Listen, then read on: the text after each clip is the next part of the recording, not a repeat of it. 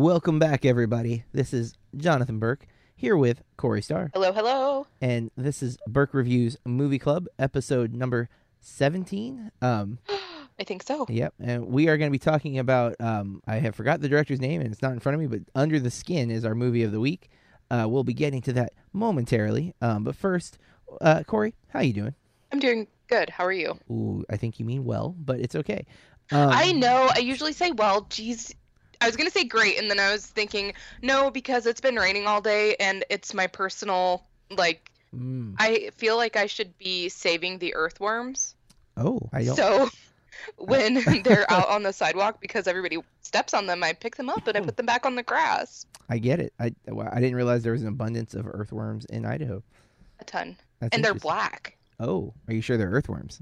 They're about the same size. They're like dark okay. gray. So they were on we have like gravel trails by our river for the Greenbelt, and you can barely see them. Well, So I don't want them to get smushed. that is very caring of you. I mean, most people just feed them to the fish anyways, right? So, Dang it. well, so it was raining in Idaho today. It has been a hot day here in good old Florida. Not, in the 90s, like normal, April. Although yesterday was I don't know, pretty cool in the middle of the day yesterday. So I don't know. We had the weird Weird. April cool down day that we get once in a blue moon. But I don't know why we're small talking about the weather. We've heard a couple of sad deaths in movie news. One, the director from Silence of the Lambs, whose name is currently not Jonathan. Jonathan Demme, I believe. Yep. And then I just saw, and I don't know if you saw, I just sent this to our group chat, but Doris Roberts, most famous, I think to this modern generation, most famous for Everybody Loves Raymond, but I remember her from, National Lampoon's Christmas Vacation. Okay. That's where I prefer to think of her, because I didn't really care for Everybody Loves Raymond. I don't think it's very funny, but my family loves it, and I Well, just don't understand. A lot of people do. And it also gave us King of Queens as a spin-off from Kevin James' character on Everybody Loves Raymond. So I also blame them for that show because I am not a huge Kevin James fan. But, people like him. But I know I've watched Doris Roberts a lot with my wife because she does a bunch of the Hallmark Christmas movies, at least 3 of them that I can think of that I've seen way too many times. So my wife will most likely be pretty sad that she's passed once she sees her picture. I did not know her name, sadly, until I saw the Facebook post. But I was kind of shocked. I mean, she's 90. It's not. She's had a great life. Obviously, 90 is. I hope I can make it to 90. She doesn't look 90. No, not at all. And which was my thought when I saw Christmas Vacation, and realized it was her. I was like, wow. She looks kind of the same, and this movie's from the 80s. That's crazy. So, yeah, one of many Hollywood stars who managed to defy aging. Patrick Stewart's up there. We're looking at you, buddy. We know you're a vampire. But Scientology. I don't know. It's possible. I don't know if all of them I just are. assume. I would have thought plastic surgery and Botox, but, not necessarily for her, but just in general. It is... Oh, hold on. So Jonathan Demme, and I feel like I'm pronouncing that incorrectly, so I'm sorry. Please don't send hate mail. But he's a director and producer. I don't know if he directed or produced, but also 1993's Philadelphia and 2004's Manchurian Candidate. Yeah, that's the remake. I don't think that one's well regarded, but Silence of the Lambs is one of my favorite films that I haven't watched in a while, mind you, but I've always had a fondness for that film since the first time I watched it. It made me watch Hannibal and Red Dragon. I made it to Red Dragon even though Hannibal was not so great. But that's my favorite Anthony Hopkins performance as Hannibal Lecter, period, just in general. I love the character, even in the mediocre movies. So it's, in that way, it's sad. It's not hitting me as hard as many other deaths in Hollywood, but, it's worthy of note. These people give us art in some degree or another, and it is always sad to know that they'll no longer be contributing to making of said art. So just a quick little reference to that. We're going to get into our trailer talk this week, which is pretty minimal, as there's only one movie being released, and it's no surprise because anything coming out against this would have done probably pretty poorly. as you can expect this film to maybe bump Fate of the Furious off of the number 1 spot. Please. And that is Guardians of the Galaxy Volume 2. And set to the backdrop of awesome mixtape number 2, Guardians of the Galaxy Volume 2 continues the team's adventures as they unravel the mystery of Peter Quill's true parentage. Like the first one, it stars Chris Pratt, Zoe Saldana, Dave Bautista, Bradley Cooper. I'm waiting for it to load for some reason. I don't know why it's taking so long. Vin Diesel is credited as Baby Groot, but I heard he wasn't, so I don't know if that's accurate. Michael Rooker back as Yondu, Karen Gillian back as Nebula. And then we get some new ones. Kurt Russell has been confirmed many times. Stallone, I understand, is Sylvester Stallone is going to show up in one of the post-credit scenes. Have you heard the news about this film? Is it that there are 5 or 6 5 post-credits? 5 is what I heard. 5 post-credit scenes in Holy this film. And thank you for letting us know ahead of time, because sometimes... Yeah, because you would see one and get up and walk out. Unless you're, I mean, I guess if you're a novice Marvel movie watcher, but any true Marvel fan knows you stay till the very end of everything for the official Marvel movies. If you're one of those people who get all the studios confused, Marvel, when comic book movies became popular in the right around the time X-Men came out, Marvel licensed their franchises to a variety of different movie studios. They've reclaimed all of the rights except for the Fantastic Four, the Mutants, which is everything under the X-Men umbrella, including Deadpool, which is why Fox is Deadpool, and Spider-Man. They lost Fantastic Four and the Mutants to Fox, and Sony has the rights to Spider-Man. Now, Sony made a deal with Marvel Studios, which is owned by Disney, to let them use Spider-Man in their movies, and they're essentially making the movie, but Sony gets to release it, so it's still technically a Sony Pictures film, but it's all through the Marvel Universe, and thus the character is in the Marvel Cinematic Universe, something that we were missing from the Amazing Spider-Man 1 and 2.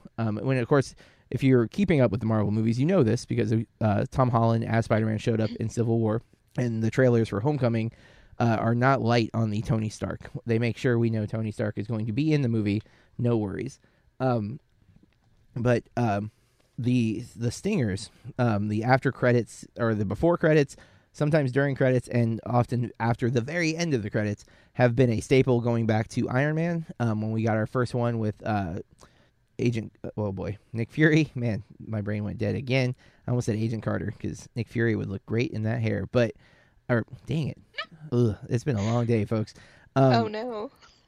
Nick Fury shows up at the end of Iron Man 1 and informs us essentially of the Avengers Initiative and starts our multi-dimensional, multi-film universe that is growing and growing as many more new characters are getting solo films.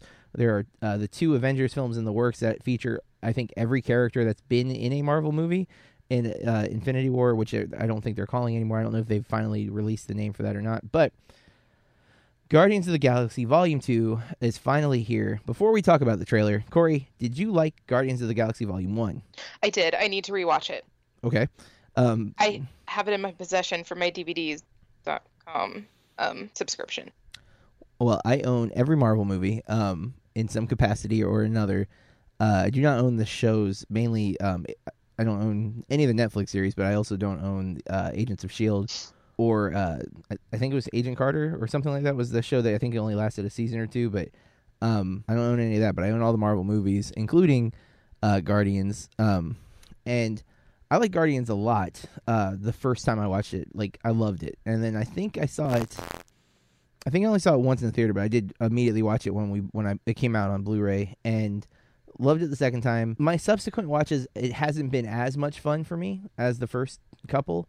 And I don't know if it's familiarity with it or if it's just me, growing up a bit. I mean, it's not been that long ago, but still, I don't know if it's just me that maybe my taste has changed. But I definitely loved the movie when it came out. So I'm hoping to love Guardians Volume 2, which is coming out next week on May 6th, I think. 1, 2, 3, 4. No, is it 5th? It's May 5th. I apologize. May 5th. Cinco de Mayo. Oh, that is true. Did not put that together. And the day after, my favorite holiday, May 4th. May the 4th be with you. But Guardians Volume 2, what do you think about the trailer? So I feel bad because when we were talking about our favorite actresses and we were kind of touching on women of color, being represented well, and I feel like I especially dropped the ball with Zoe Saldana because let me see here. She was in the Star Trek movies. Star Trek Yep. films. Yep. She's fantastic in those. Although Yeah. I think she has a pretty prominent role in Beyond. But I think because those are all in fact, so is Guardians. They're all ensemble films where you have lots of characters, all of them contributing quite a bit.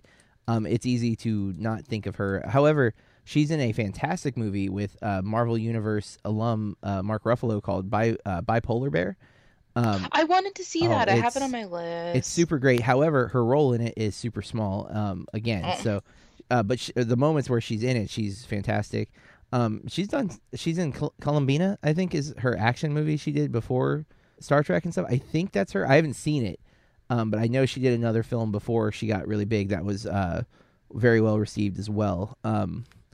Yeah, she is definitely a terrific actress. And to be fair to us, in Guardians, she's green.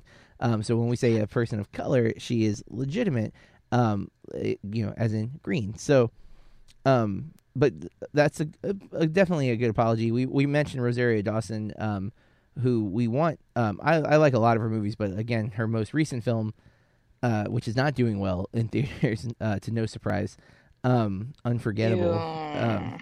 But Zoe Saldana, definitely a really good action star. Clearly okay with sci-fi movies, as this is technically she has two major sci-fi series going on right now between Star Trek and Guardians. But back to the trailer.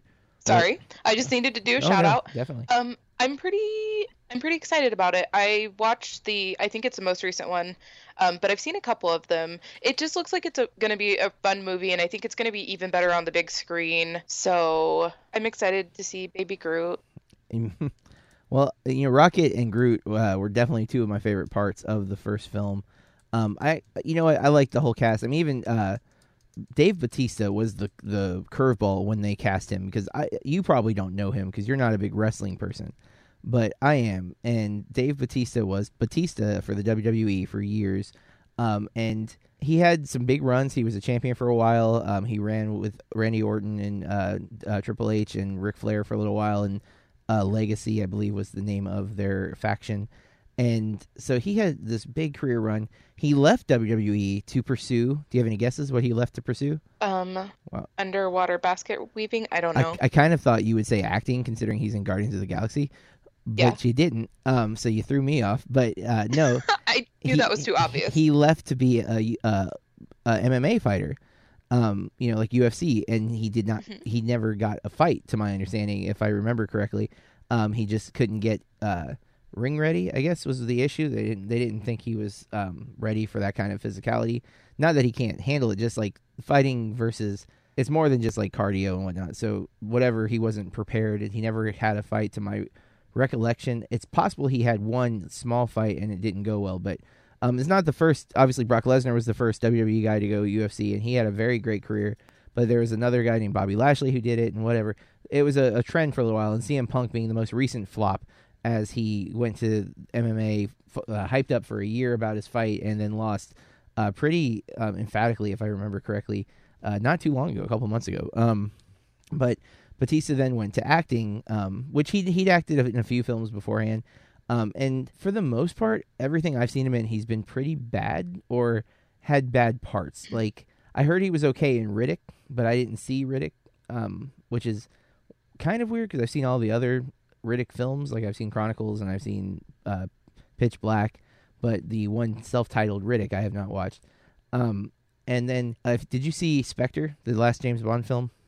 Was that the one with Christoph Waltz? Yeah, the super disappointing one that wasn't very good. To be fair, I'm not really a fan of that franchise. I like 2 of the 4 Daniel Craig ones. I love Casino Royale and I love Skyfall. Did not like Quantum of Solace. I barely was able to keep up with Quantum of Solace while I was watching it. Spectre, I went in with a lot of hope and then was very disappointed. But Batista plays one of the bad guy henchmen, doesn't talk the whole movie, has, like, I think, sharp fingernails or something. Ooh. Yeah, but his performance as Drax, though, was great in the first Guardians, and he had some of my favorite moments of him, especially him not getting sarcasm. And then Chris Pratt, I am a big fan, despite his role in Passengers. I do like Chris Pratt. Going back, obviously, Parks and Recreation, I am a huge fan. And Guardians was kind of the movie that changed my perception of him as, like, I'm like, wow, he can pull off action. And then Jurassic World, which, yes, Jurassic World has its flaws, but I had a freaking blast watching that movie because I am a huge fan of Jurassic Park. So It was so fun seeing that in theaters with my meme. Like, she kept, like, swatting my arm and, like, oh my God, honey! It was just so funny. She's in her 70s and she's just great. Well, I too am excited for Guardians Volume 2. I'm always a little apprehensive. I don't want to get too excited because then I can be disappointed if I overhype the movie myself. But I have already purchased 2 tickets for myself and my daughter to go see it at the Big IMAX in Point Orlando, which I've never been to. So this will be our first time going to the. This is, from what I've been told, it's the best IMAX at least in our area. I don't know if it's the best in the state or not, but it's the best within, like, the Central Florida. So that's from, like, Tampa to Orlando area. And our mutual friend of the podcast, Brendan, will be there as well, although our seats are a row apart and on opposite sides because by the time I went to buy my tickets, it is reserved seating, if that wasn't obvious. The seats next to him were actually, I think he picked seats where there was, like, nobody next to him. It's like the next to the handicapped reserve seats. So, but I did get the row in front, so I will, like, wave at him, like, hey, and then Taylor and I will watch Guardians of the Galaxy Volume 2 on the big screen. And hope it lives up to the hype from the first movie. Because they've already announced Volume 3. James Gunn is also going to direct that one. So he will have directed the whole Guardians trilogy, which may end up being more movies. It may end up being just a trilogy. We'll find out.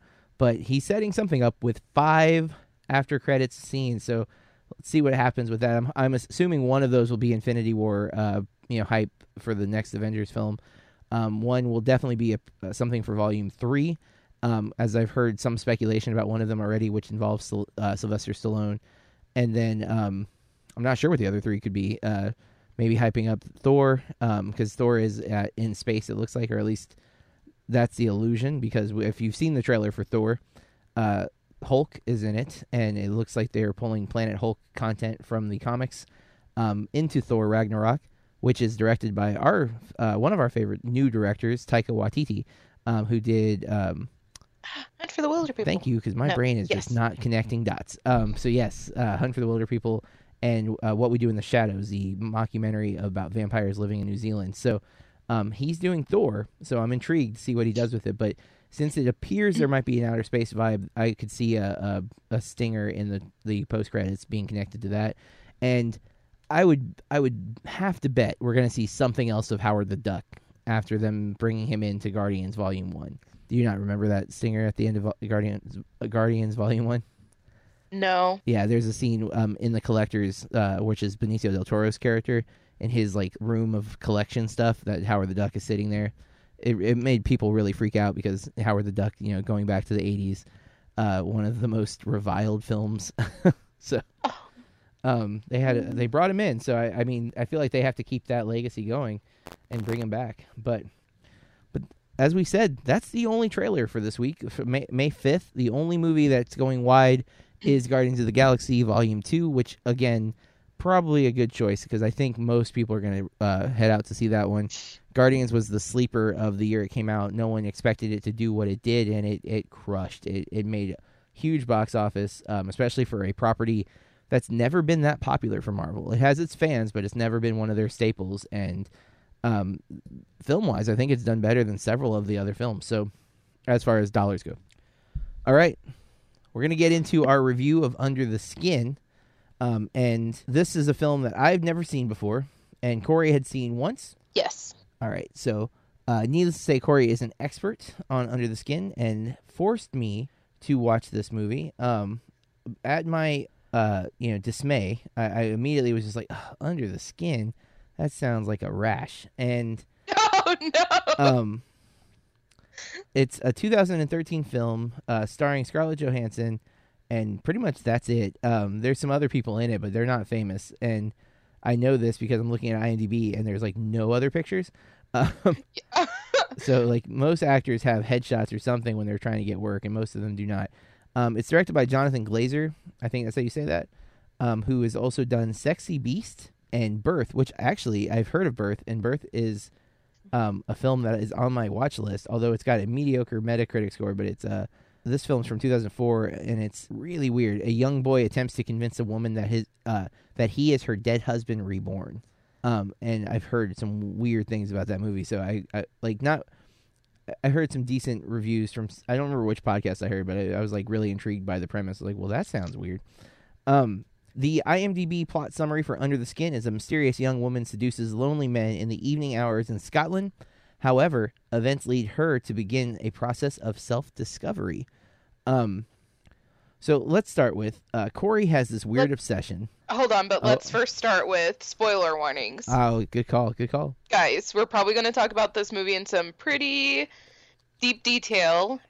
If you don't want it to be ruined, go watch it and come back and give a listen. If you don't care about spoilers, listen ahead. And this is one of those things where I think even at the beginning of the film, to give context to what's happening, we're going to talk about a reveal that I feel like I may have already known, but I can't remember for sure what I knew going into this. But let me nitpick on Corey for a minute. So a few months ago, back in October, Corey was down visiting, and I was watching 31 horror films in the month of October. And one film that I'd heard good things about from other people, not just Corey, to be fair, but one that she loves is Bram Stoker's Dracula. And that movie, I did not love. I will admit, I don't even know if you liked it. It would be hard to say I liked it. I appreciate that Francis Ford Coppola used some old school film techniques to make the film different than your normal vampire film. However, a lot of the story felt off the rails, and the worst thing of all was some of the casting. Predominantly, a guy who I tend to like his movies, Keanu Reeves, who I've never said, nor will I ever say he is a good actor, but when in the right role, he does a job that is worthy of being remembered. The Matrix, John Wick, Bill and Ted's, where he's really playing himself the most. And I can't say it for sure, but a lot of people love Point Break. I don't think I've ever watched Point Break from beginning to end. Maybe when I was a kid. I've definitely not watched it since I was a kid, and I bought it not long ago. I just haven't got to watching it yet. I still can't believe Catherine Bigelow is the director, as her most famous film right now is The Hurt Locker and also Zero Dark 30. But yes, she's the same woman who directed Point Break. So good for her, being diverse. But my biggest issue with Keanu Reeves and Bram Stoker's Dracula was his British accent, and/or his very fake and horribly acted British accent. The line that I've referenced on at least one of the podcasts, I don't remember if it was Top 5 or if it was this movie club, but I referenced the line where he says, Inferno, and I don't feel like I'm exaggerating how he says that. I'm pretty sure I've got a spot-on Keanu Reeves impression of Inferno.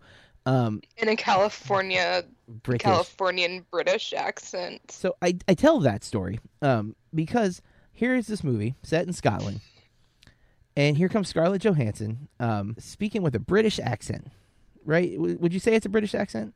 I think it's supposed to be. I hope it's supposed to be, because if it's supposed to be Scottish, it's even worse than what I'm about to talk about. No, I think that she's supposed to be British. Yes. I feel pretty sure of that. Which, with the context of the film, makes no sense. Except there's one reason. There's one reason, but we'll get into that for a second. But yeah, so Corey has picked. Did you pick this? Did I pick this? I don't even know how this one came in front of us. I can't even remember, because I don't think we're very good at taking turns. I think we're just like, agreeing. Oh yeah, that sounds great. We'll do that next time, and we're like, cool. Yeah. Are you done ragging on me or what?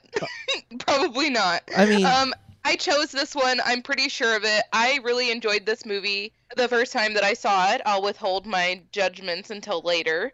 But I wanted you to see it. I wanted to talk about it, and I wanted to be able to see it again. Well, I want to say really early on, again, this British accent, that all of this has just been to mess with Corey. I actually really like this movie a lot. And so thank heavens. I want everybody to know. I need everybody to know that I have never been so self-conscious in my 24 years of life as I was sitting at your house on the couch adjacent to you, watching one of my favorite effing movies, one of my favorite cussing movies, and I just felt your peering, judging eyes I just felt it. And I'm like, he hates this movie. I'm never going to live it down. And I still love this movie. And I don't care what you say to tear it apart. Hey, I still love it. The reality is, my opinion, while I think it's valid in most cases, and I will probably argue with many people about some of the things that I have opinions on, I don't have an issue with people liking different movies. In fact, I hope every movie finds an audience. I do, genuinely. I want more people to give other movies a chance. That is my biggest issue right now. That's where I've fallen as I've matured. Trust me, if this was me even a year ago, me talking crap about the Fate of the Furious would be strictly me talking crap about Fate of the Furious. Where now, I'm not even talking crap about the movie. I understand why people like it. I genuinely do. It doesn't appeal to me, although I've not given anything after 4, and even 4 I've only watched like 10 minutes of. Anything after 4 I've never given a chance to see if it would appeal to me. I did try, I think it was Fast 5 was on HBO, and I wasn't able to sit and watch the whole thing. And I definitely went in with a negative attitude, like looking to like nitpick it. So I've never given the new ones a fair chance. But as I've matured as a moviegoer and as a fan of film, I want every movie to find an audience, with the exception of things that are legitimate trash. I mean, films that are blatantly made with a negative agenda where they're looking like, while many people still cinematic film history people will watch, oh man, my brain is so done. I can't think of anything. Birth of a Nation, the original Birth of a Nation, not the Nate Parker Birth of a Nation from last year. The original Birth of a Nation, which is one of the most racist films ever made. People watch it out of film history reasons, and legitimately as a film, I believe it revolutionized some of the film techniques that are still used, which of course is an awful thing. I wish that wasn't connected to that movie because it is a racist piece of garbage. In that again, as far as the content of the film goes, and so those type of movies, if those are still being made, and I'm sure they are, those I condemn. I don't want those to find an audience. But general films that have varying messages and varying ideals, I hope the filmmakers. I'm saying all this, and then I'm like thinking like Human Centipede. I don't really want that to find an audience, and then like. But don't worry, I have a good friend that goes way back that loves those films, so it still has an audience. But I don't know if I want it to find an audience. That's my point. But generally thinking, I'm saying most movies I want to find an audience, and so while I don't like Bram Stoker's Dracula, one, you're not the only person who's ever said how great that movie is. I know one of my aunts loves that movie and also loves The Lost Boys. So maybe it's just me and vampire movies, because the only vampire movie that I know I like, there are two actually: Dracula, the original Dracula, going back to Universal Monsters, and Blade. And that's the only two I can think of. Oh no, totally. What am I thinking? Let the Right Ones In, and Let Me In, the two versions of that same film. I love those. Of course, there's a whole episode on our vampire movies you can go back and listen to. But you're so smooth with that transition, man. You gotta plug. But I didn't like Bram Stoker's. But Corey told me we both watched Under the Skin last night, and she messaged me and was like, "I feel like you're judging me," and I was like, "Well, this will be fun." Yeah, and I was like, "Oh my god!" I could just feel it. I don't know how far away it is. Maybe like I don't know how far away I am from Florida. It's the complete opposite corner of the country, though. Yeah. Dang it! Yep. And I was just like, I know that he's hating this movie, and he's never gonna let me pick a film again. And he probably thinks I'm like the worst movie fan ever. See, what I don't know. I did last time you were here. I took some of your hair out of your brush, and I made a Idaho potato voodoo doll of you. Gross. And I don't stab it or anything. I'm not trying to hurt you, but I do. I insult it quietly to make you have self-doubt. So he says we're friends, everybody. I said I'm your boss. But no. Under the Skin. I'm going to get into the major spoiler. She's an alien, right? And I feel like context for most of the film is needed, which, as I made a jest as I was trying to freak you out about her British accent, I do think that's why. Because part of her method of hunting is asking for directions, like she's a tourist and she's lost. So the British accent in the Scottish place only helps to add to her her alibi. Man, my brain is not firing on all cylinders right now. I had a big piece of cake. Taylor had youth group, and when I picked her up, they had the last Wednesday of every month they have like more of a fun day, and they celebrate all the kids' birthdays from the month. So cool. They have a big birthday cake, and it was like a brick, the piece of cake they gave me. It was way too big. and I am way too big of a fan of cake to not eat it. So it got 8. Because cake is delicious. Yeah. So it got 8, and I think it's making me sleepy because it's just way too much sugar. So I apologize for the like right now. That's okay. I can never talk anyways, so we're just on like level. We've picked the right now. the right profession. Then let's talk on profession. I'm making so much money doing this. But nonetheless, the film. There's so many things I want to talk about. And we try not to go in any kind of order, mainly because we're not doing like a play-by-play. We're hoping that you have watched this film, or that us talking about it will make you want to watch this film. Now, it is not currently available to stream for free. Like if you have Prime or if you have Netflix, it's not there. You can rent it on most streaming services, Vudu, or buy it, Vudu, Amazon, etc. We did get it on Blu-ray. So however you want to get your media, it's I think it's worth a purchase. It is not a film that's going to appeal to anyone. Anyone. I just went negative again. It's not a film that's going to appeal to everyone, as it has some quirky things. There is quite a bit, and yet not, of nudity. Like it's never really in a sexual. Like when there is sexual implications, there's no nudity, but there's nudity in reference to potential sex, I guess is how to word it. Yes. And I'm kind of surprised actually at the rating of this film because it's rated R. Yes. Right? Yeah. Okay, so I thought that I feel so weird talking about stuff like this with like you or Brendan because we're such good friends and I've known you guys for like more than a decade. And also I don't want to be too explicit, but I thought that there is a particular thing that would make this film rated X, even though there's no actual sex in it. It wouldn't be X. If anything, it would be NC-17. Okay. But I don't think so because, like, Titanic, for example, is PG-13, but Kate Winslet is naked. But she's naked in the context of art. And also, though, it's penis. She's talking about penis. It's an erect penis, though. 3, and it's to be multiple times. And some on screen longer than others, and I don't mean that as a pun. Because I thought a long time ago when I watched Fast Times at Ridgemont High by Amy Heckerling, the director, I believe, wow, and I thought that she had said that they had to remove certain scenes, and I thought that's why she had to, because it would have made it, but it probably was NC-17, actually, thinking about that. There are a lot of different stipulations with that. It could be how long it was on the screen, like in succession. It could be because there was no contact between the female character and the male actor.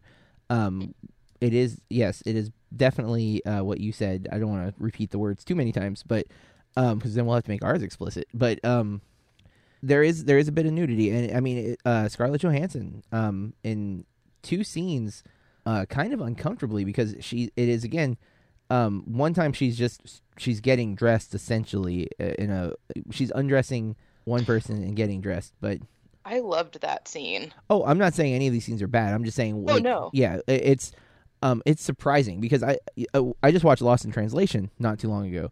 And I was reading an article about it, and the opening shot of the film is her from the behind in very sheer underwear where you can see her butt crack. And I read that it took a lot of convincing for Sofia Coppola to get her to do that. And that Sofia even had to wear the underwear so she could see how sheer they were before she agreed to it. Or something like that. That's what I read. Now, of course, some of those articles are after the fact, and they're going to be speculation more than they are fact. But if that's true, I was surprised. And granted, this is many years later, but still, I was surprised that she would do this. Yeah, she's not an actress who is. I mean, she's been in movies where there could be nudity, and she's not done nudity, to my understanding, until this film. So I don't know what it was about the script that made her willing to do it. But it is really interesting, mind you, because the film is thought-provoking, if nothing else. So she's an alien. And so I want to talk some things about that, but before we get too far into it is the soundtrack, which I'd heard was amazing. That is... Oh, go ahead. Well, you're more of this is more your vein of music, I think, than mine. As far as, maybe not like that you listen to all the time, but I know like there's a lot of synthesizer, and that's a lot of 80s movies, 80s horror in particular, very prominent. John Carpenter's films is notorious for that. And then It Follows from a few years ago had a very similar synthy soundtrack. I didn't like that one, but I really liked this one. I found it very compelling, and not nearly. I feel like It Follows was like in my face with the soundtrack. I was just about to say it's loud and in your face. It's a very prominent Yes, aspect of the film, and then this one it kind of is in the background, and it's not saying that it's definitely not easily forgettable, and that's not why it's in the background, but they're using it to enhance the film. But then also I feel like for It Follows, that soundtrack being loud made it more it made me feel more anxious, I guess, watching it. Yeah, I guess that's not untrue. This one it definitely set the tone. I mean, the scenes were built so perfectly. There were moments of absolute silence, which I love. I'm really starting to find sound editing to be more compelling. It was something I think I used to just take in. I used to watch movies more holistically, where I just took the whole thing in and didn't necessarily break it apart into the various pieces so much. And after really studying film now for a little over a year, like really trying to pay attention to the little things and reading more about it and things like that. Sound, I've noticed the last several movies I've watched where the sound is real, like being John Malkovich too. The sound mixing in that movie was so cool. And this movie I thought was also really great sound editing, including the music. And I read an article, I don't remember who picked out, but it was like the top 10 soundtracks to listen to while writing, like writing for screenplays and whatnot. And Under the Skin was, I think, number 2, right behind John Carpenter's album, where he has its music just for, I can't think of what it's called right now, but it's synth music. Didn't he just release that? Like I think he released the volume 2 recently. Okay. And I think they're both, though, number 1 on this guy's list, whoever it was. And then Stranger Things soundtrack was on the list as well. Oh, so good. Yes, and they're all very synth heavy. And It Follows was also on the list, to give credit to that. Again, if a soundtrack I did not care for does not mean it's not good. It just was one that it really...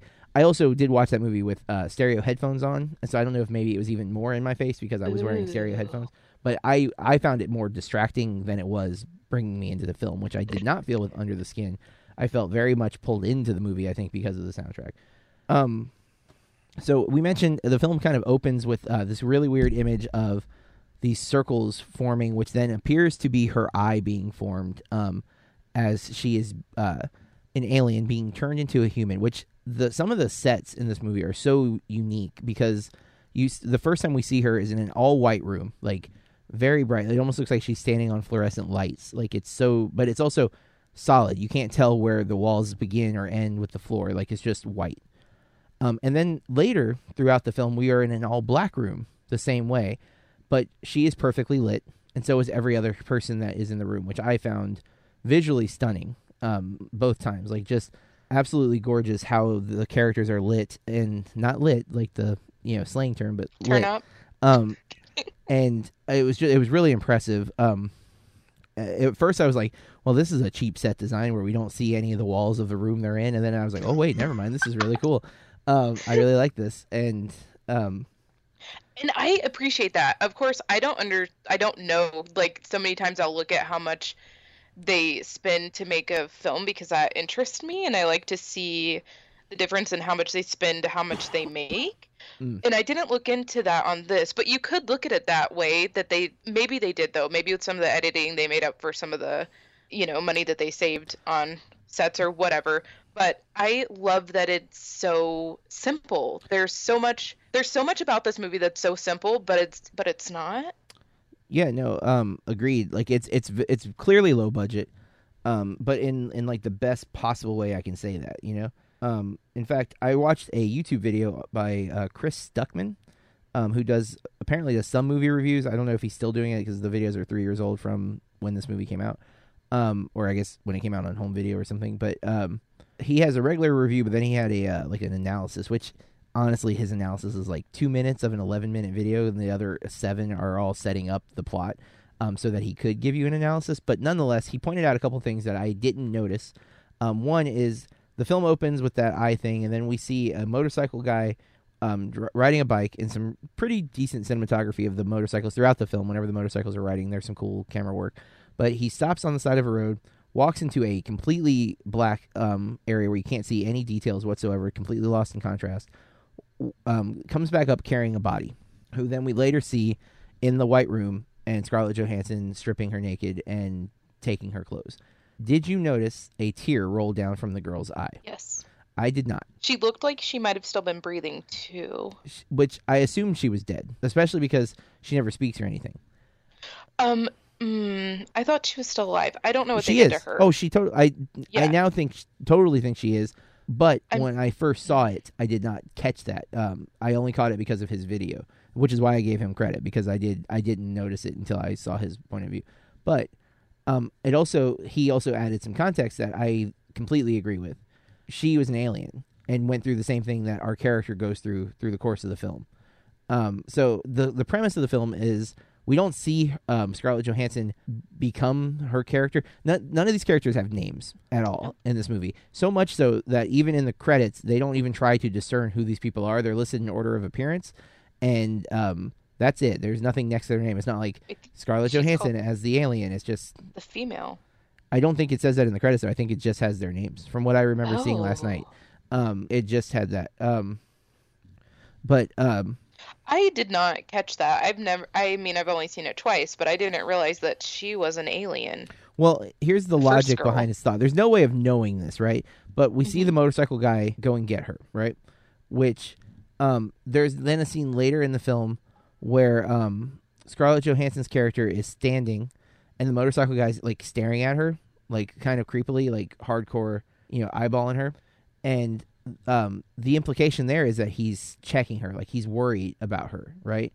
And it's not too long after that we see her break her pattern, right? And I guess to make sure the listeners are getting this, she is an alien in human skin, and her mission is to hunt men, apparently, because that's all we see her hunt, bring them back to a house, and have them absorbed into this liquid that appears to be kind of like a spider in the sense that it sucks out the insides and leaves nothing but a skin suit. Which is amazing visually. Yeah. But I also want to comment on the whole stalking and like her stalking her prey, because I love that depiction of a woman like hunting men that way. And even if you think about the way that like whenever you see with serial killers or like anything like that, it's not even as methodical as she is in this movie, and she's so careful.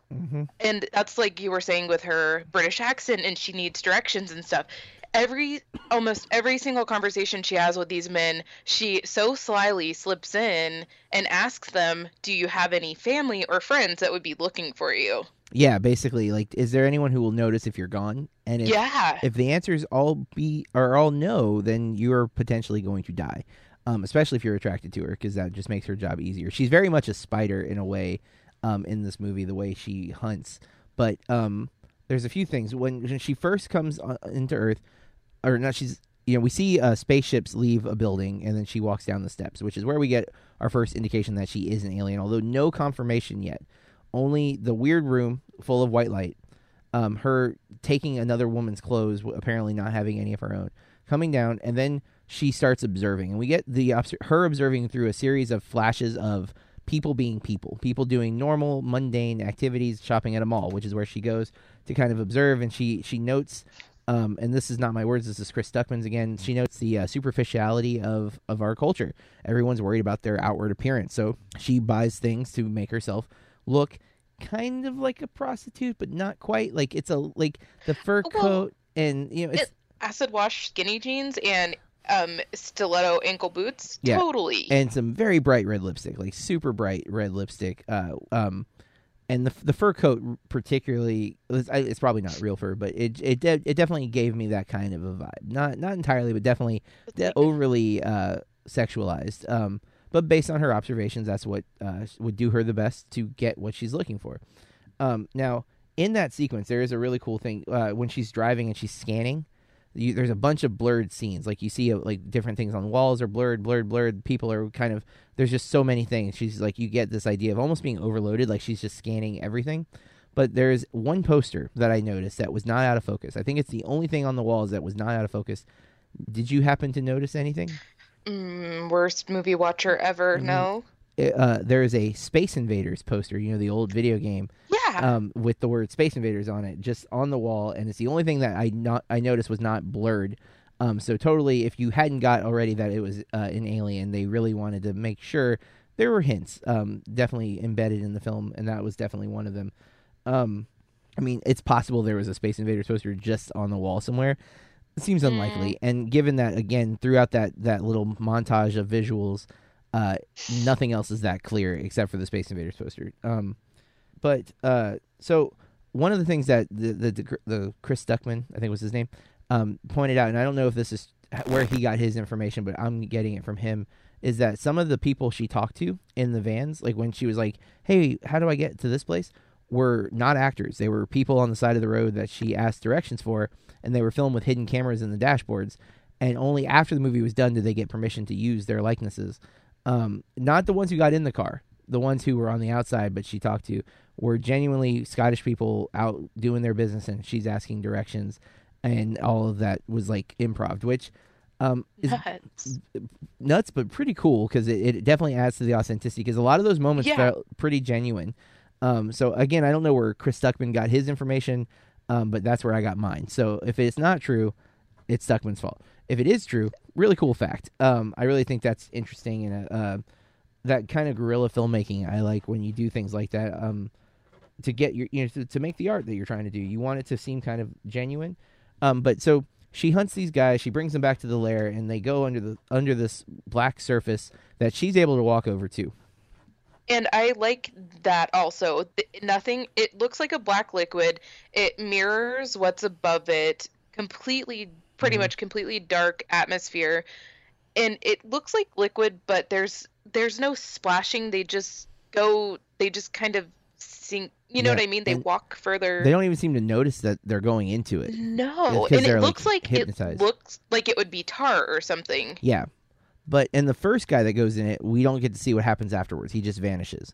The second guy, we get to see under the surface, and we see the first guy still there. They try to communicate, but they can't speak. There's no sound traveling through this liquid. It's almost it kind of reminded me of like what are those chambers called? The ew. I can't think what they're called because my brain is not working. But like in the Cure for Wellness, the water. Yeah, what is that called? But it's a salt-based water so that the body floats and suspended in animation. I cannot think. Sensory deprivation device or something like that. Machine, I think, but it's not really a machine. But sensory deprivation tank. That is what they're called. There we go. And that's what it kind of reminded me of, although I don't think that's what it was. The first guy is looking kind of ragged. His skin is like kind of bubbling up like loose carpet. And while this guy is looking at him, all of a sudden he just deflates like a balloon. And it was a really cool effect. And I was just like, oh, God.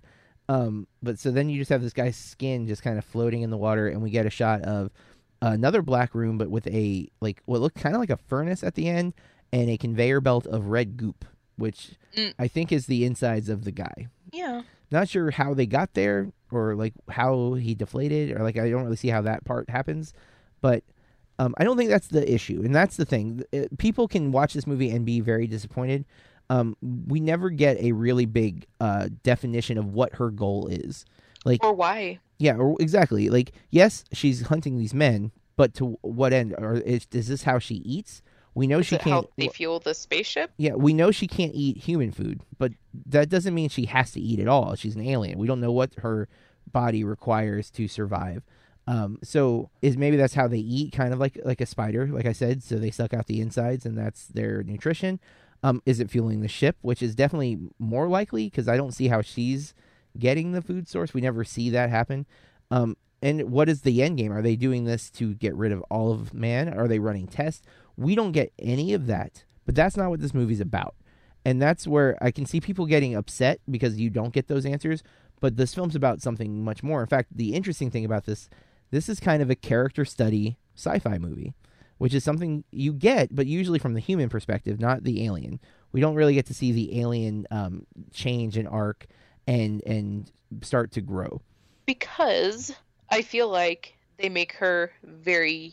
It seems like I don't even know how to word this, but like it's very human thing she's trying to experience. And we see that when she tries to eat food, when she tries to have sex with that man, when she's doing all of these different things. So what Corey's referring to, we see her take two men to the goop.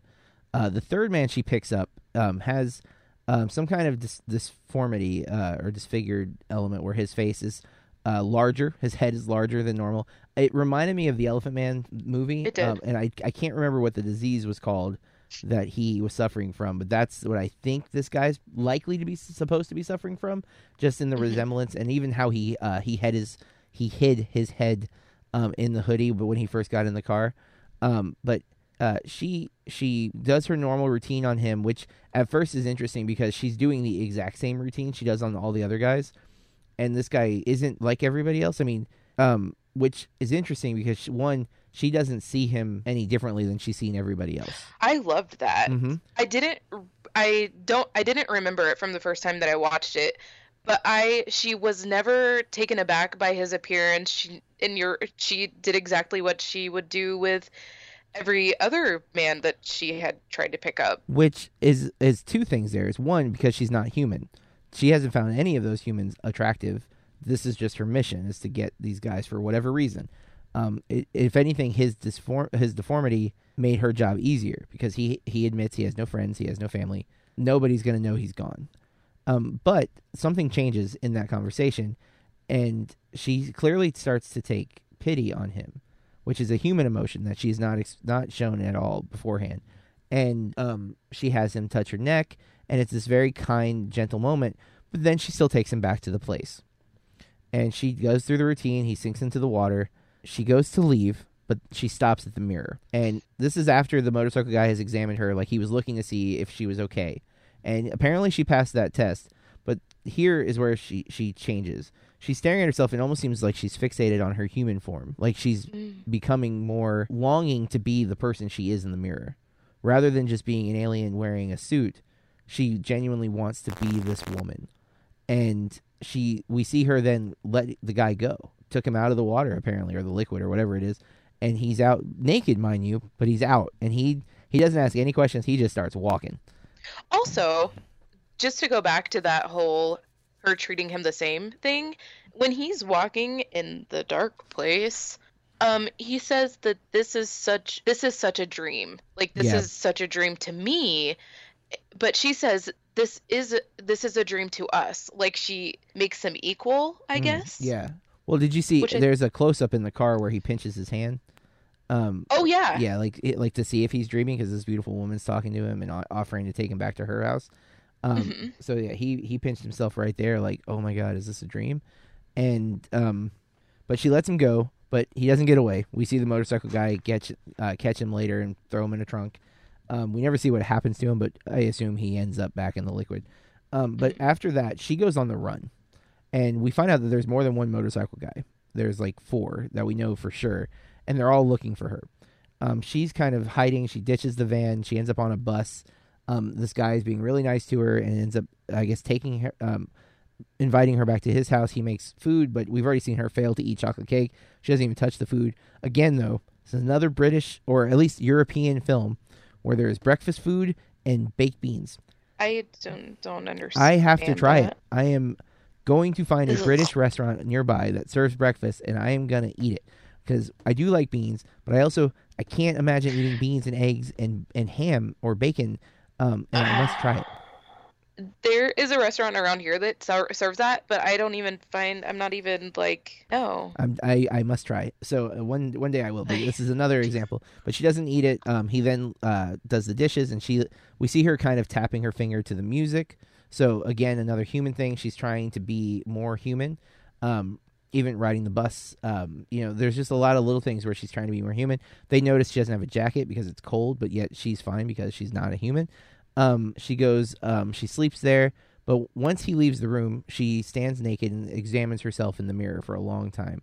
I love that scene also because a lot of people are thinking that it's just going to be sexual or whatever, but I love watching her move her arm and watching how her bones and her shoulder blades move, and she really is just taking it all in, how her body moves and how everything kind of works, and I think that I like that scene a lot. Yeah, it's, it's one of those things where I appreciate the scene.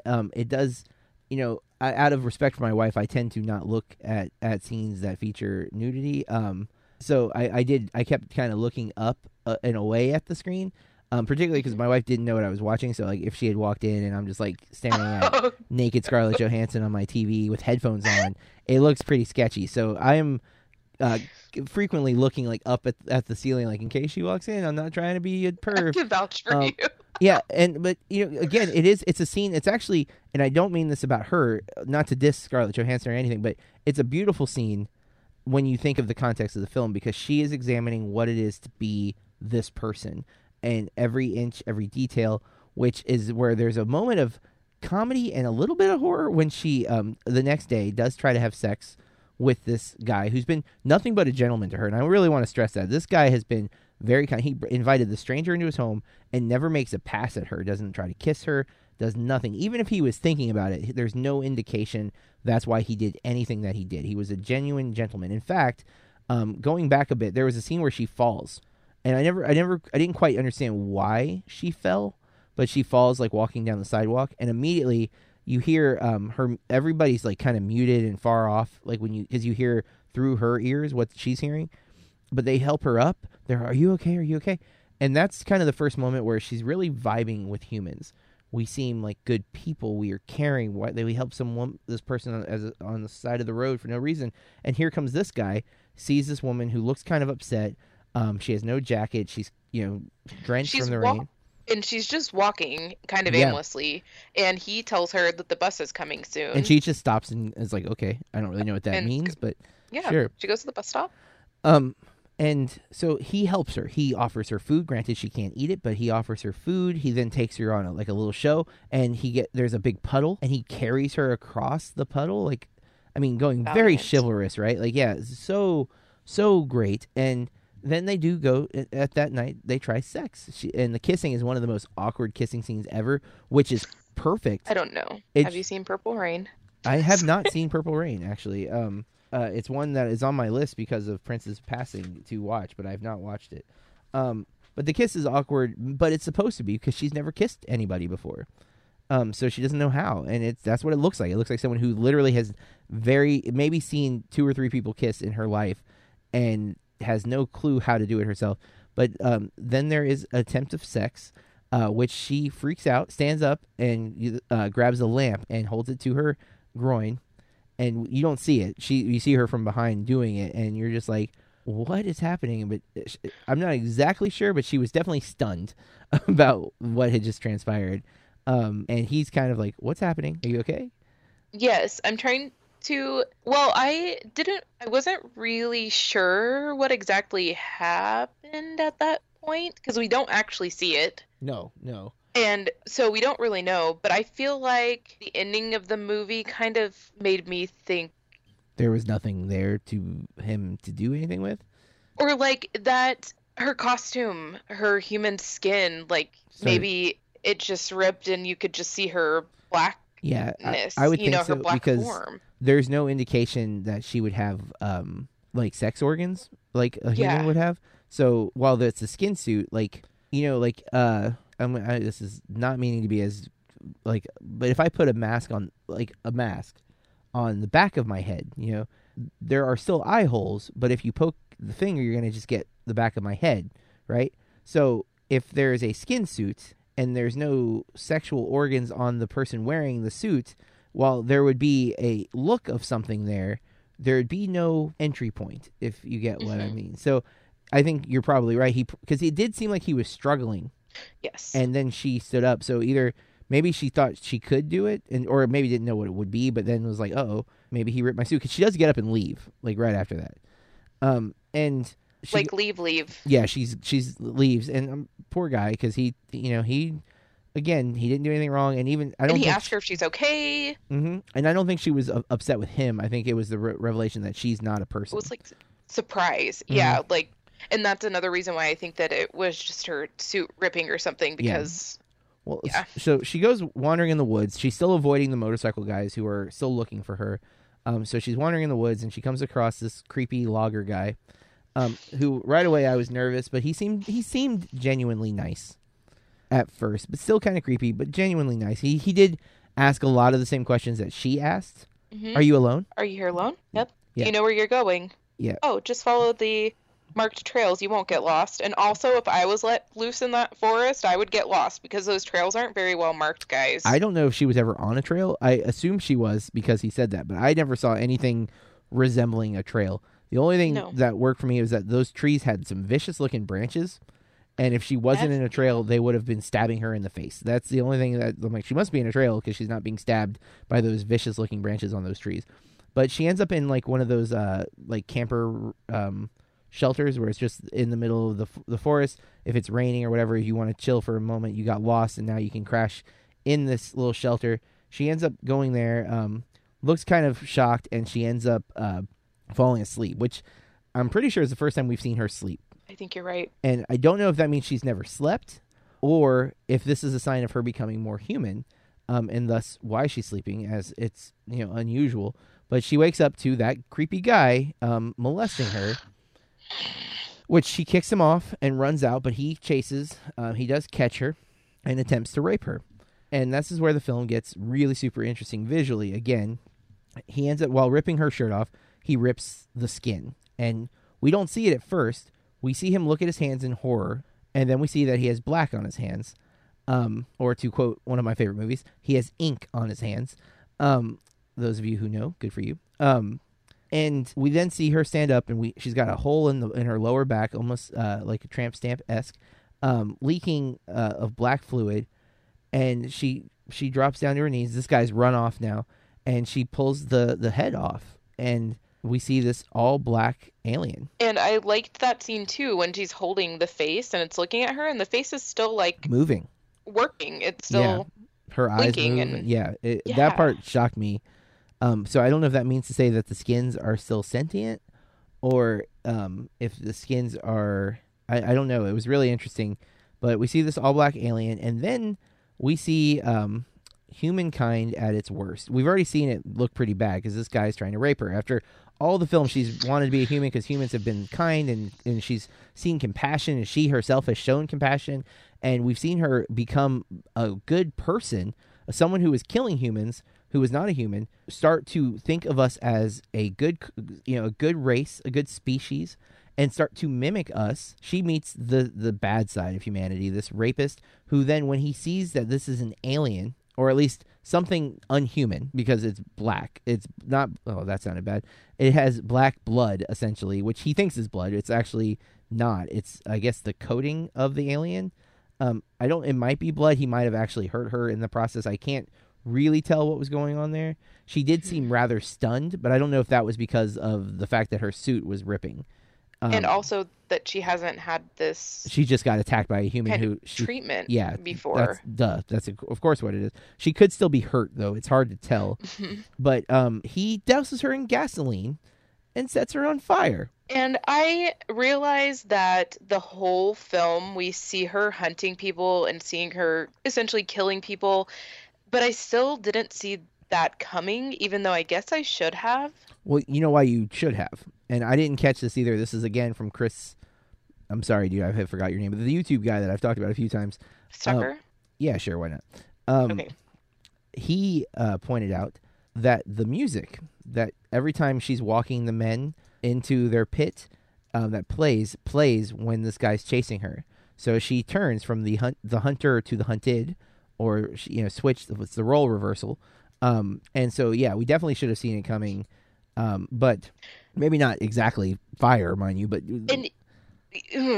and I did notice that last night watching it. I didn't notice that the first time. I did not notice it. But I did. I liked the music in all those scenes. It didn't click which was which. It didn't click with me which scenes they were. I was like, I know this music. It's been playing the whole movie, but I couldn't remember from what parts. Again, I'm taking his word for it because in his video he didn't use clips. He just used still pictures, so I didn't get to hear the music with the clips. Excuse me. But I'm going to take his word for it because it makes sense. It's an audio motif. Every time that music plays, it's like Jaws music. When the shark's coming when you hear the music. So get out of the water. He pours her with gas.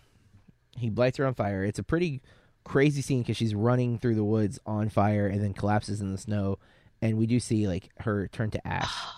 And the film opened with almost all black with just these circles, and it ends with all white as we look up to the sky and snow falling on the camera and around her. We still know the motorcycle guys are still looking for her, although I think they might know something's wrong. There is a shot of them at one point where I think he like kind of has like a look like he's like something's up. And he does seem to have some kind of connection. I assume the motorcycle guys are also aliens. I kind of thought of it like a beehive. Like you have like the worker bees and then you have the drones. Oh, the queen. Yeah, well, I don't think she was the queen. The queen doesn't leave the hive, so to speak. But I think that might be where the food is going, like what she's hunting for.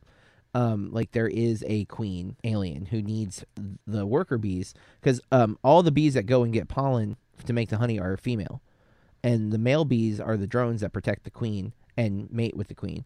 They don't leave the hive. So to me, I know more about bees than I did. My daughter went to an event a few months back that I had a film for our school system where it was all about bees. So I learned a lot about bees that day. Oh, rad. And I don't know how much of what I just said is 100% right, but I think I'm in the ballpark. I do know the female bees are the ones that go out and get the honey. That's what she was doing. She was going out and getting the honey or the pollen to make the honey and bringing them back to the hive and them being ingested for the queen to be nourished. And then the motorcycle bees, the male bees, are the ones that are singular focused, and they are probably mate with the queen and protect the queen. To make sure she's doing her job too. Yeah, and that might be where the analogy. Well, again, she's not the queen; she's the worker bee. Yeah, yeah, but they're making sure that she is doing her job. Oh, her job, so that the queen gets. Yes, exactly. They're like the enforcers.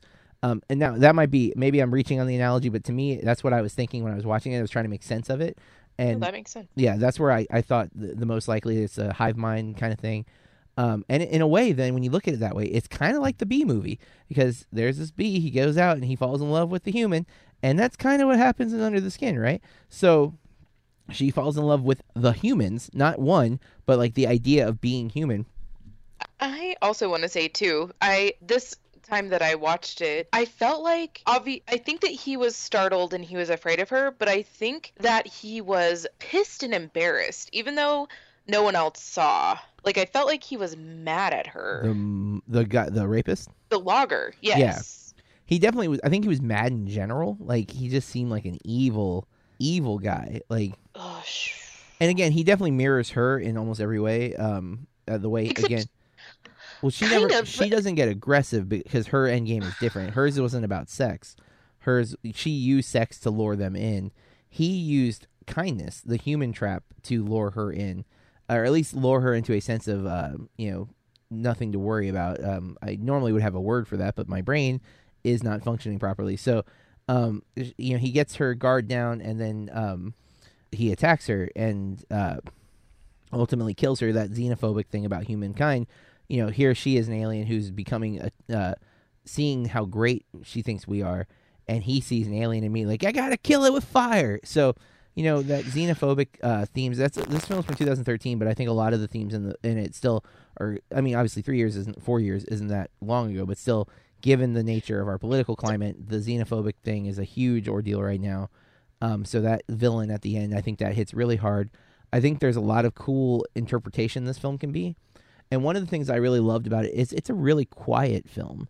Like, there's dialogue, but there's not a lot of dialogue. A lot of the film is watching her observe humanity, watching her hunting, but even just kind of passively, like just like her looking at this guy, watching what he does when he does something, or when he walks into a crowd, her quickly changing her mind, and then little conversations that are very like small talk, conversations. And ultimately, it's a real silent film. There's a lot of, not a silent film like in the old days where they were going to have cards, but just there's not a lot of things going on. There's always music and there's always sound effects. But it's a very like nice paced, simple film. It deals with pretty deep themes. Again, like the idea of our human nature being very superficial, caring more about outside beauty than what's inside. Obviously, the name having multiple meanings. They're hunting what's under the skin, as we see that they absorb the insides of people and leave their skin. But also, she is hidden under human skin. And then the deeper meaning is, while she's not a human, what's inside of her, what's under the skin, is very human-like. She starts showing compassion and this interest in the way we live. And again, that's based off of her positive observations, and it's not until the end of the movie that she's confronted with the harsh reality of humanity, is that we're not all good people. And so, again, I can see people not liking this movie because they might, well, nothing happens, or we don't get the bigger story. But man, it's one of my favorite Scarlett Johansson performances, partly because it is so quiet. Like, I love her in Lost in Translation. I think that's my favorite performance of hers, but this one was fantastic. It seems to be a little more popular with the critics because it does have that thought-provoking style. It's not going to give you all the answers. I don't think necessarily that it's super deep either. I think a lot of the metaphors and the symbolism is very much on the nose. Like the under the skin things I just did, like that's very out there. I'm not a genius for noticing that, but I don't think that's a bad thing. I don't think a film has to be so out there where no one's going to have the same conclusions. Because heaven knows I've watched movies where, where you don't have any idea. Like we were talking kind of Mike and I about Mulholland Drive, I'm pretty sure. And I don't understand so much of that movie, and anytime that I've tried to talk to people about it, they don't either. Yeah. Which, it's still a good movie, and I still enjoy it, but I don't think that a movie always has to be, A movie can be straightforward and be excellent. A movie can be thought-provoking and have no answers, and have a different answer depending on who's watching it, for sure. But sometimes a movie thinks it has that, and it's just nonsense. Smoke. And this movie, it's not too blunt. Like, it doesn't say it, but if you're paying attention to what's happening, I would say the symbolism is pretty straightforward. Most of what the messages that it's talking about, it's definitely talking about common problems in humanity. Our focus on what's on the outside instead of what's on the inside is a common problem. Her observation of these kind gestures. And maybe even in a way, positively stereotyping humanity as these, caring, kind individuals that she's completely caught off guard when this guy attacks her.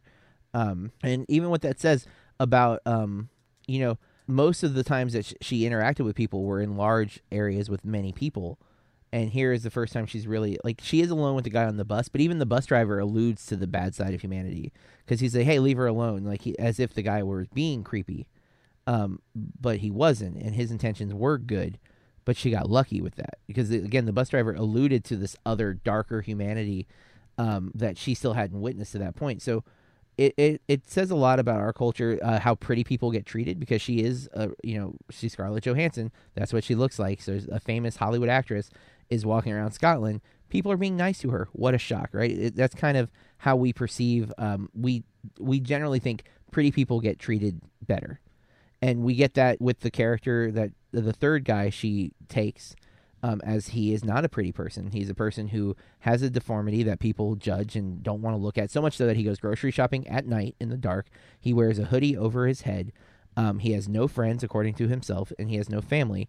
And he's not, quote-unquote, attractive by the standard Hollywood definition of the word, or maybe even a normal definition of the word, because, again, he is disfigured, and we are very judgmental as a culture. Or as a species, to be more precise. And so those themes are in this film, and they're done well, and they're done in an innovative sci-fi sort of way.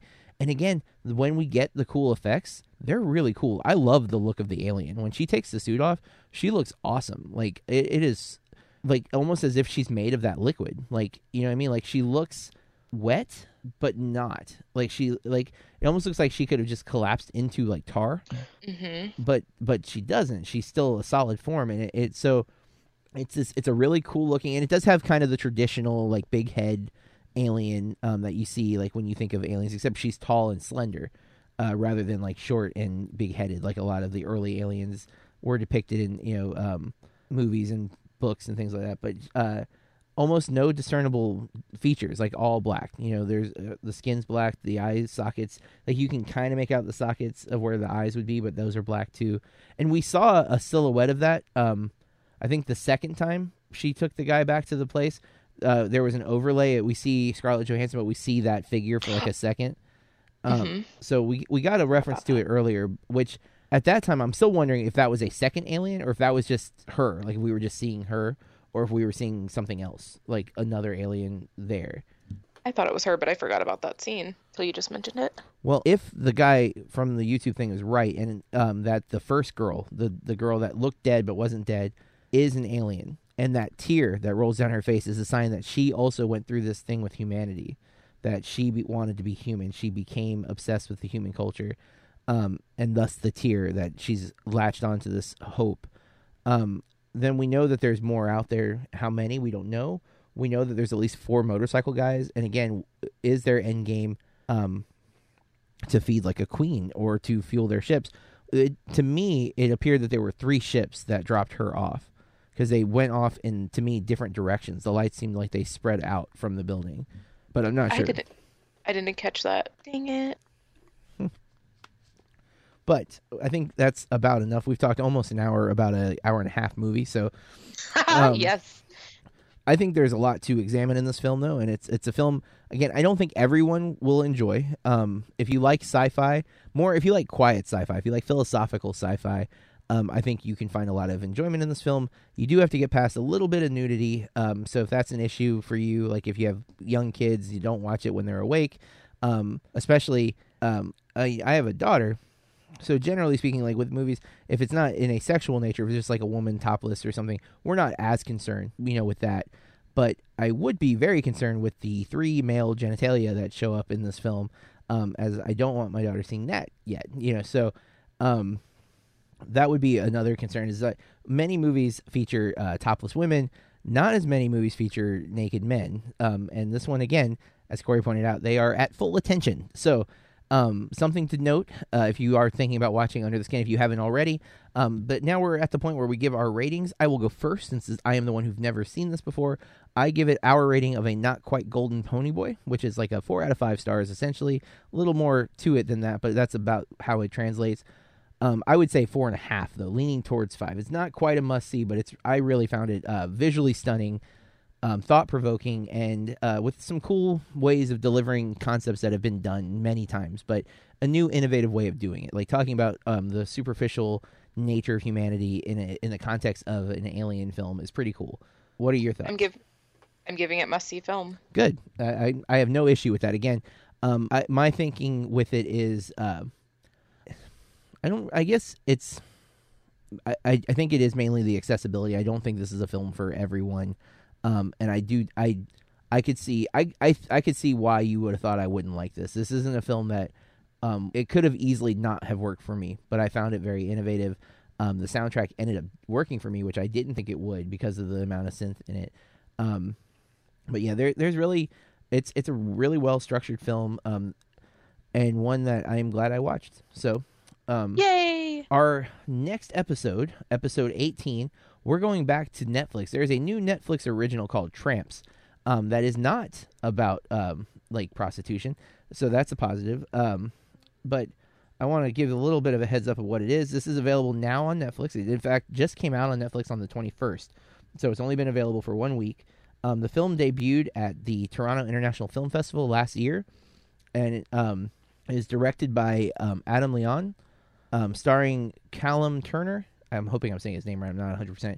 Grace Van Patten and Michael Vondel. It's listed as a rom-com. A young man and a woman find love in an unlikely place while carrying out a shady deal. It has pretty positive critic scores so far, and it's one that I don't remember what podcast. I feel like it was Battleship Pretension that mentioned the movie, and that's what made me want to watch it.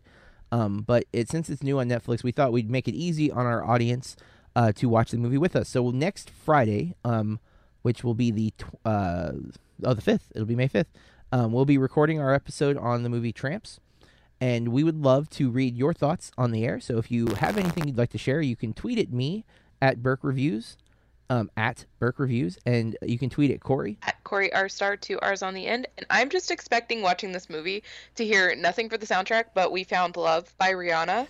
Featuring Calvin Harris looping in the back. That's it. That's all we get. Well, her expectations, I think, are bad. I'm not sure. Maybe you really like that song, but I kind of like Rihanna. I like when she goes hardcore. But you can also email us. I'm at John Burke at BurkeReviews.com or Corey R Star at BurkeReviews.com. And tell us your thoughts. You can also leave comments on this episode, which is posted on SoundCloud and BurkeReviews.com. You can leave comments right there at the bottom of the page or on our SoundCloud for this track with your thoughts of the movie we're watching and talking about next week, which is Tramps. This is, again, if you're new to the podcast, we're trying to explore movies that at least one of us either haven't seen or maybe both of us have only seen once. It's a film that maybe we need to like a second watching. We've done a bunch of different movies. We don't do new movies too often, mainly because Corey is going to college, and so it's harder for her to get to the theater in a timely fashion. But sometimes we do. We did an episode on Cure for Wellness a few weeks back that we both went and saw the weekend it opened, and we had to talk about it.